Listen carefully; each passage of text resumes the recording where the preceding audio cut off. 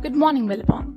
Today, I, Archana, along with my friend Ruth of ISC XII Humanities, will be presenting the daily podcast. Did you know that neuroscientists may have solved the mystery behind near-death experiences? Moments before death, a person's life might indeed be flashing before their eyes.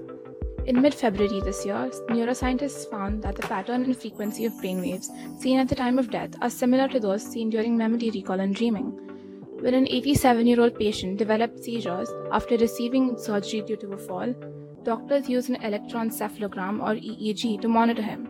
Unfortunately, his condition worsened and he sadly passed away while these recordings were taking place. Due to the do not resuscitate status of the patient and with the family's consent, the unexpected event allowed scientists to record the electrical activity of a dying human brain.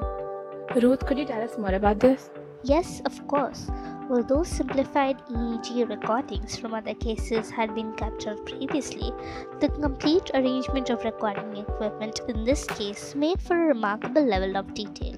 So, neuroscientists have managed to associate different frequencies of brainwaves with specific functions like information processing, perception, consciousness, and memory during wakefulness and states of dreaming and meditation. However, these findings only point to a potential link and don't confirm anything just yet. Just after the patient suffered the cardiac arrest that led to his death, his brain activity revealed a pattern similar to memory recall. This shows a possible connection between the two cognitive processes. Isn't it mesmerizing how even after death, people can contribute to scientific advancement?